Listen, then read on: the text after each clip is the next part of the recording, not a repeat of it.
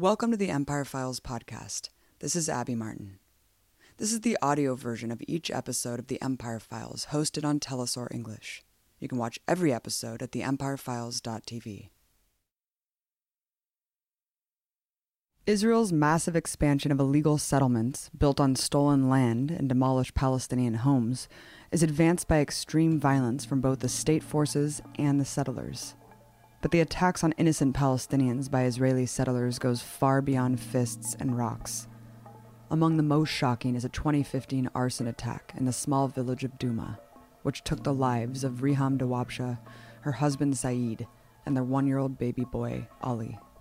The only survivor, 7-year-old Ahmed, who teetered on the edge of death for weeks, with burns over 70% of his body. A group of extremists from a settlement nearby, who conduct regular attacks on Duma, came into the village late at night. They firebombed the home, with the family asleep inside. According to witnesses, Saeed and Riham fled from the home and collapsed outside, engulfed in flames. The settlers then stood over their bodies and doused them with kerosene as they burned alive. The settlers spray-painted "Long Live the Messiah King" on the charred home. The infant baby Ali was dead at the scene. The rest of the family survived the initial attack, horrifically burned. Saeed Dawabsha went next, after clinging to life for a week. He was only 32 years old. Riham went last. She managed to survive for over a month in the hospital. She died on her 26th birthday, September 6th. On the very same day, a year later, I interviewed her father and caretaker of Ahmed, the lone survivor of the brutal attack. أنا الساعة 2:15 تقريبا طلعت على ظهر البيت هون وشفت At approximately 2:15 a.m., I got to the roof of my house where I saw the smoke and fire blazing from my daughter's house. I headed towards the house there. When I arrived at the house, I found that they took the mother, the father, and Ali. Ahmed was with them, 3 of them without Ali. I asked about Ali. They told me they couldn't get him out. He was still inside the house, inside the fire. I took a car and headed to Rafidia Hospital. Ahmed got there before his mother and father. When I arrived, the mother and father were already there. When I saw the scene, my body got the chills. When I saw the flesh and the burned meat, they were totally burned. Their flesh was dripping on the ground. I heard Riham saying, "I want water, I want water." And Saeed was saying, "Let me sleep, let me sleep." Ahmed and his mother went into surgery about the same time, 1 hour apart. The skin grafting operation worked for Ahmed. He had some skin left. But for Riham, she did not have any skin to take from. Ahmed's surgery went well, but hers, it was very bad. Ahmed underwent 15 operations. In the same day that Riham died, she became a martyr. It was about 12:10 a.m. when I went to her. I stayed with her 1 hour. After that, they had to take her to the mortuary. Then I went back to Ahmed. The nurses there told me that Ahmed needed me. Tears filled my eyes. Ahmed saw me and asked me why I was crying. I told him that I wasn't, that some dirt had gotten in my eye. He told me he would remove the dirt from my eyes. I said, "No. I will go to the bathroom, wash my face, and come back." I came back to Ahmed and stayed with him until 6 to 7 a.m. I was awake and joking with him. I didn't want Ahmed to get a relapse and regress and wanted him to move forward. Although I had lost the most precious piece of me, which was my daughter, the mother of Ahmed, I stayed with Ahmed for a whole year at the hospital, 24 hours a day. I wouldn't leave him. To him, I became his mother, father, brother, and uncle. Everything in his life. Ahmed wouldn't do anything without my help. We had some court appearances while we were at the hospital.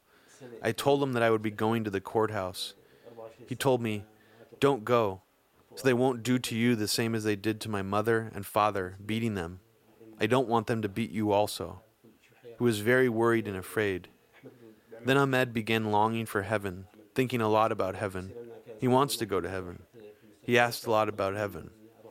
He started repeating, "I want to go to my mother." He asked a lot about his mother. At present, he speaks less than before.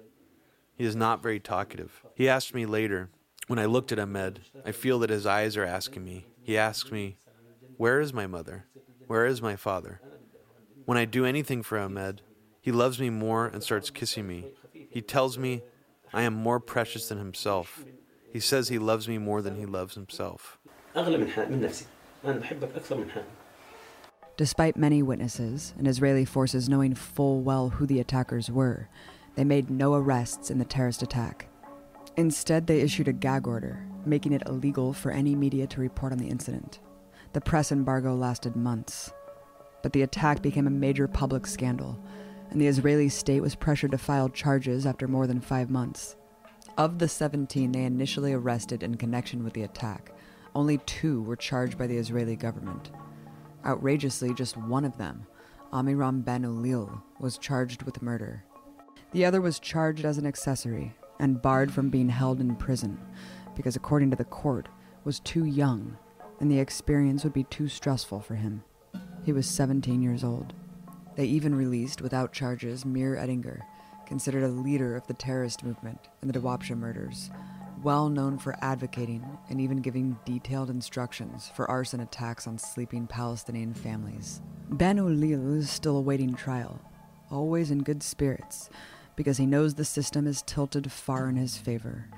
Endless legal delays keep him safe at home. The nightmare for this family is not over. The very same people who took part in this attack still terrorize the village, and Ahmed in particular. Supporters of the attack often demonstrate outside the court proceedings, celebrating the murderers as heroes. They hold up 3 fingers, one for every person who died in the attack. But they also hold rallies at the entrance to Duma itself, taunting Ahmed and his grandfather, promising to come back and finish the job. Months after the attack, videos surfaced of a settler wedding in Jerusalem, where attendees brandished rifles, knives, and even Molotov cocktails, cheering the murder of the Dawabsha family. They held a large picture of the infant Ali Dawabsha and stabbed it with a knife as they danced. Ahmed's grandfather showed me the few safety measures they can take. Cages on the windows of Ahmed's room, so another firebomb can't be thrown inside. But they have no other form of self-defense. They're not allowed to have weapons, and the Israeli military is notorious for turning a blind eye to settler attacks. He described the utter terror of living under the shadow of these settlers, the people who killed his daughter, his son-in-law, and his infant grandson, boldly vowing to attack them again. After the operation, they said that there will be Duma 1, Duma 2, Duma 3, and Duma 4 on Facebook, Instagram, and WhatsApp. They are threatening us. They are saying, Ahmed should not be living still. He will be a terrorist like his father and mother. We must get rid of him. They claim that Riham, who was a school teacher raising kids, they claim that she is a terrorist. Saeed, who was a construction worker, they claim that he is a terrorist. And Ali, who was 1.5 years old, they said that he was a terrorist. The settlers are saying that Ahmed will be a terrorist just like his mom and dad. As soon as they come, they start saying that we are terrorists, we are killers, and we must die. They say, you should not have land here, as if they become the owners of our land.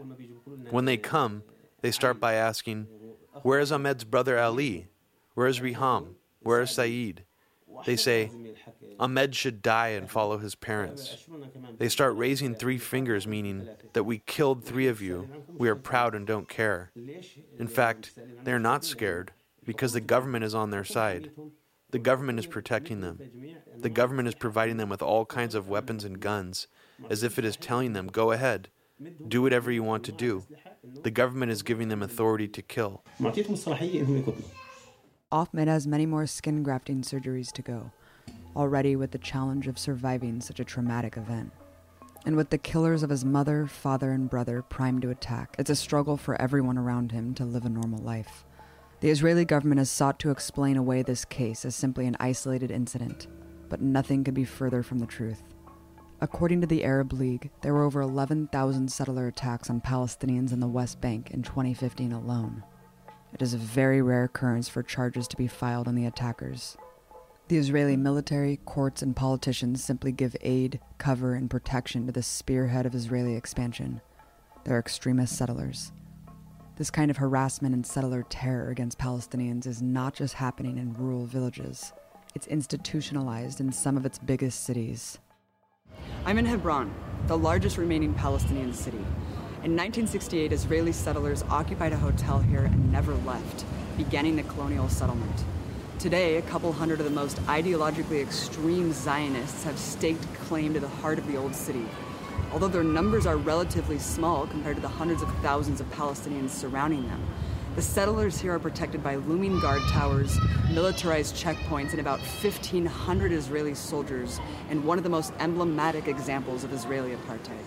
Hebron, one of the oldest cities in the world, is divided into two parts, known as H1 and H2.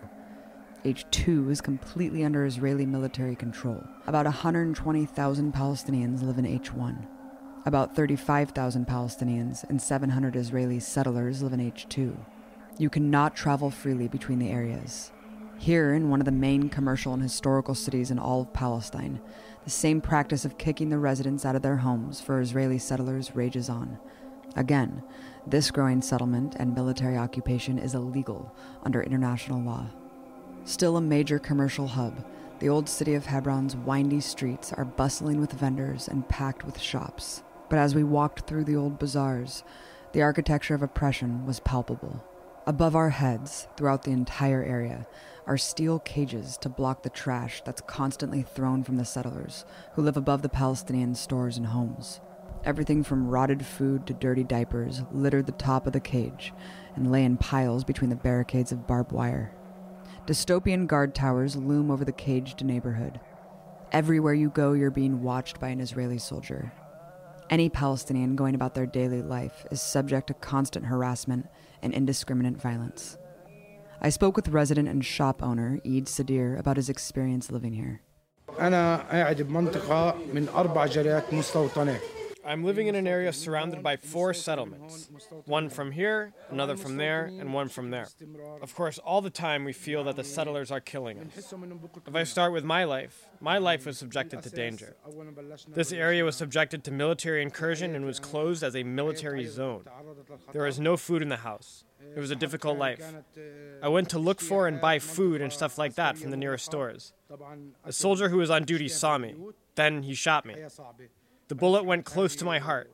Of course, the bullet is still in there now. It was not removed. I stayed 3 months in the intensive care unit. I was treated and returned back home. After a period of time, my wife used to go to the roof to check for water in the water tanks. A settler in the back of my home shot her directly in the head, shot her with 5 bullets. She was a martyr on the spot. She was dead, but she was pregnant.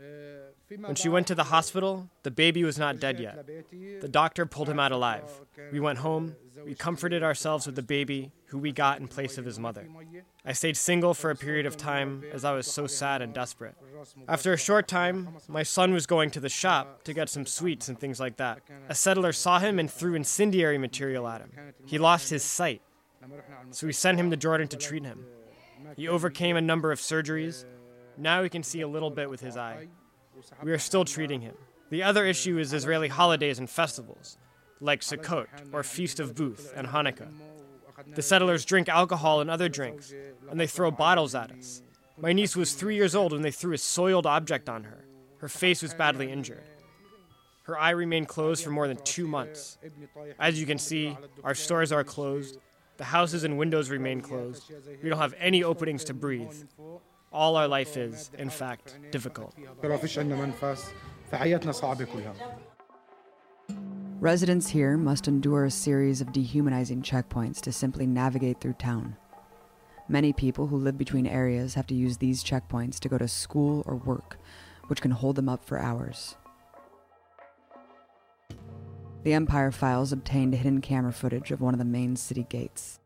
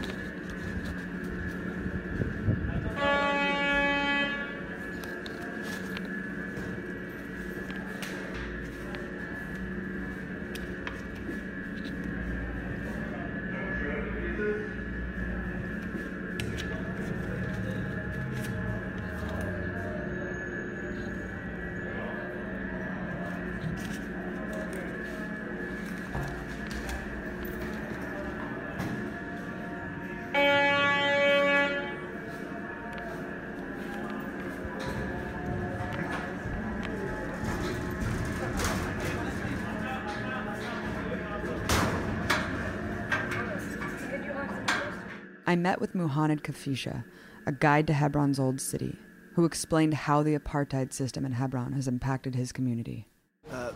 It takes somebody, for example, 3 hours just to enter the checkpoint because so many people go there to enter. And also like inside of the room to be checked and then check your ID and your number, it takes at least from 20 to 30 minutes. Mm-hmm. And you can have a guess, or like you can see, like if you have 20 people who want to enter, number 20 is going to wait for maybe 6 hours just to enter to his house. And you were talking about building materials, how it could take up to 15 years to even fix your home.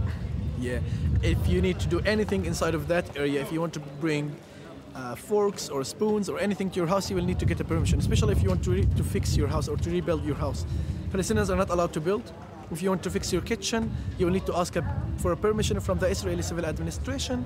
And I know a family who wanted to fix their kitchen. It took them 15 years to get the permission. It was from 2000, they took it at 2015, they started working at 2015. They stopped them after a few days of working there, and they told them you're not allowed to work, even if they had a permission. The complete lockdown of Hebron was dramatically increased, not in response to attacks by Palestinians, but in response to an attack on Palestinians. In 1994, an Israeli American-born settler massacred 29 Muslims praying in the Ibrahimi Mosque in the heart of the old city. As a result, Israeli authorities collectively punished Palestinians, restricting their freedoms even further in the name of security. When the massacre happened in the Ibrahimi Mosque, when 29 Palestinians were killed, more than 170 Palestinians were injured and the massacre was committed by an Israeli extreme settler who was originally from Brooklyn. After the massacre, as Palestinians, as victims, we were punished for this. And we were punished for something that we didn't do, for something happened to us. So they closed the mosque, they closed the area, they closed 1,800 shops, they closed the street, the main street in Hebron, all the markets. Everything used to be active in the area, they closed it just to occupy the area. When they wanted to do anything, they say for security reasons. For example, when the massacre happened and when they closed the whole of the area, they said for security reason, because Palestinians might revenge. So they just stopped, they just said that and they closed the whole of the area. And when the military say for security reason, nobody can negotiate or talk about it. Even when they kill somebody, they say for security reason. But what is the definition of security reason in their view? You don't know. When the city was divided, its population was torn apart. The 700 or so settlers living in the area that they seized from Palestinians turned a once buzzing cultural hive into the ghost town you see today. The main commercial thoroughfare was barred from Palestinian use, and since 1994, nearly half the shops in H2 have gone out of business. The economy in H2 is decimated, with 75% of residents living below the poverty line. The Palestinian population continues to decline. The area was so empty that the only people I saw were groups of soldiers. Now in Shuhada Street, there is still maybe 10 families living there. There used to be maybe 100 or 150 families living inside the street. Most of people left their houses because of the curfew, because of the difficult situation. After 1994, they said we will come back, but when they came back to their houses, they found their houses are taken. So now when people want to go out of their houses, inside of H2 areas or in Shuhada Street, they don't go all. They keep somebody in the house to protect the house, because the settlers will come, take it, put military watching tower on the top of it, and they just will control it easily. And if you complain, they will just go to their court, which is Israeli court, and then they decide the house belongs to the settlers. And if someone needs medical attention from within that compound, what happens? If you call an ambulance, if you live in H2, you won't get an ambulance because ambulances are not allowed to enter there. Even you're not allowed to have visitors. So you have to carry the body of this person outside the checkpoint and then take this person to the hospital. And there's one Palestinian in November or in December, he died. He had a heart attack because the ambulance couldn't reach his house because the soldiers refused to let the ambulance in H2 area. He just passed away. I saw the ambulance coming to take him, and I went to the soldiers talking to them in Hebrew, asking them to open the gate. And one of the soldiers was smiling, and he said no. I told him, can you just call your commander? And he said no. I know 2 people passed away because of this. But people were killed. Recently, 4 of my friends were killed by the Israeli soldiers' guns. This one is called Baruch Marzel, and he's a lawmaker in Israel, and he was in the Israeli elections twice, in the parliament elections. He lost it twice. So when somebody gets killed, Palestinian, by the soldiers or the settlers, they bring pizza, they bring sweets, juice, and they start giving food to all the settlers and sweets, celebrating the death of this Palestinian. And that is not a rare occurrence. According to Human Rights Watch, Israeli soldiers often kill civilians by firing randomly into their neighborhoods. But sometimes the killing is much more direct.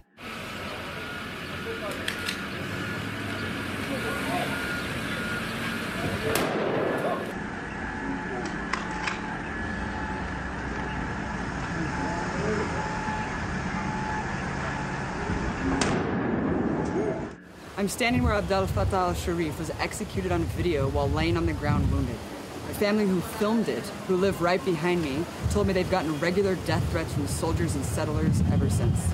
As seen in the video, Abdul was summarily executed as he lay dying by Israeli soldier Elor Azaria. He was on the ground wounded a full 3 minutes before Azaria decided to casually walk back to him and shoot him in the head. Because of the viral video of the incident, the Israeli government was pressured to put him on house arrest awaiting a trial. Israelis condemn this modicum of punishment. Today, he is widely considered a hero in Israeli society. Mass rallies are held in support of him across Israel. Look, Elor, the Jewish people support you. The Jewish people are with you.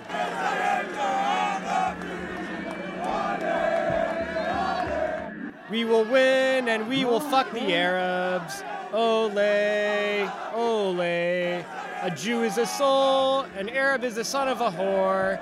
Ole, ole. When I visited the occupied area of Hebron, I was immediately confronted by settler children who were hanging out with the soldiers just steps away from where the murder took place. I think that this land is ours. I have no problem with you publicizing it. This land is ours. That's it. What do you guys think of Elor Azaria? Good man. Good man? Yeah. You think it's good? It's a good thing to Yes. shoot an Arab in the head? Yeah. Do you want to shoot an Arab in the head? Yeah. The execution by Elor Azaria is only known about because it was caught on film. Shooting Palestinians to death is commonplace.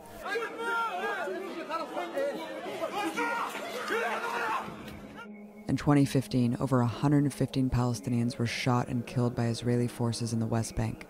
Over 75 Palestinians have met that same fate in 2016.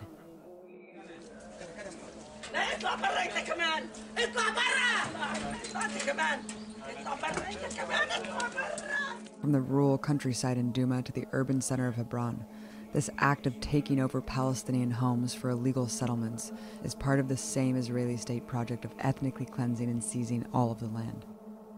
It's a path that has marched forward for the past century. The Israeli government is not just turning a blind eye to the worst kinds of violence against Palestinians living under the shadow of settlers. They are actively supporting the illegal expansion. Despite fake condemnations by the U.S. government, this situation is only possible with the vast financial and military support from the U.S. empire. Every rifle, every home demolition, every innocent life taken is paid for by the U.S. taxpayer.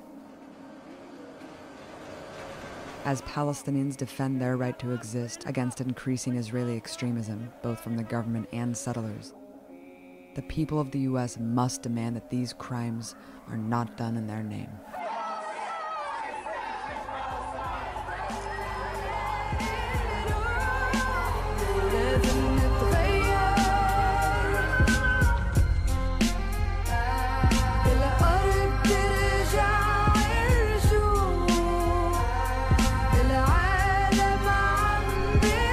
Thank you for listening to the Empire Files podcast.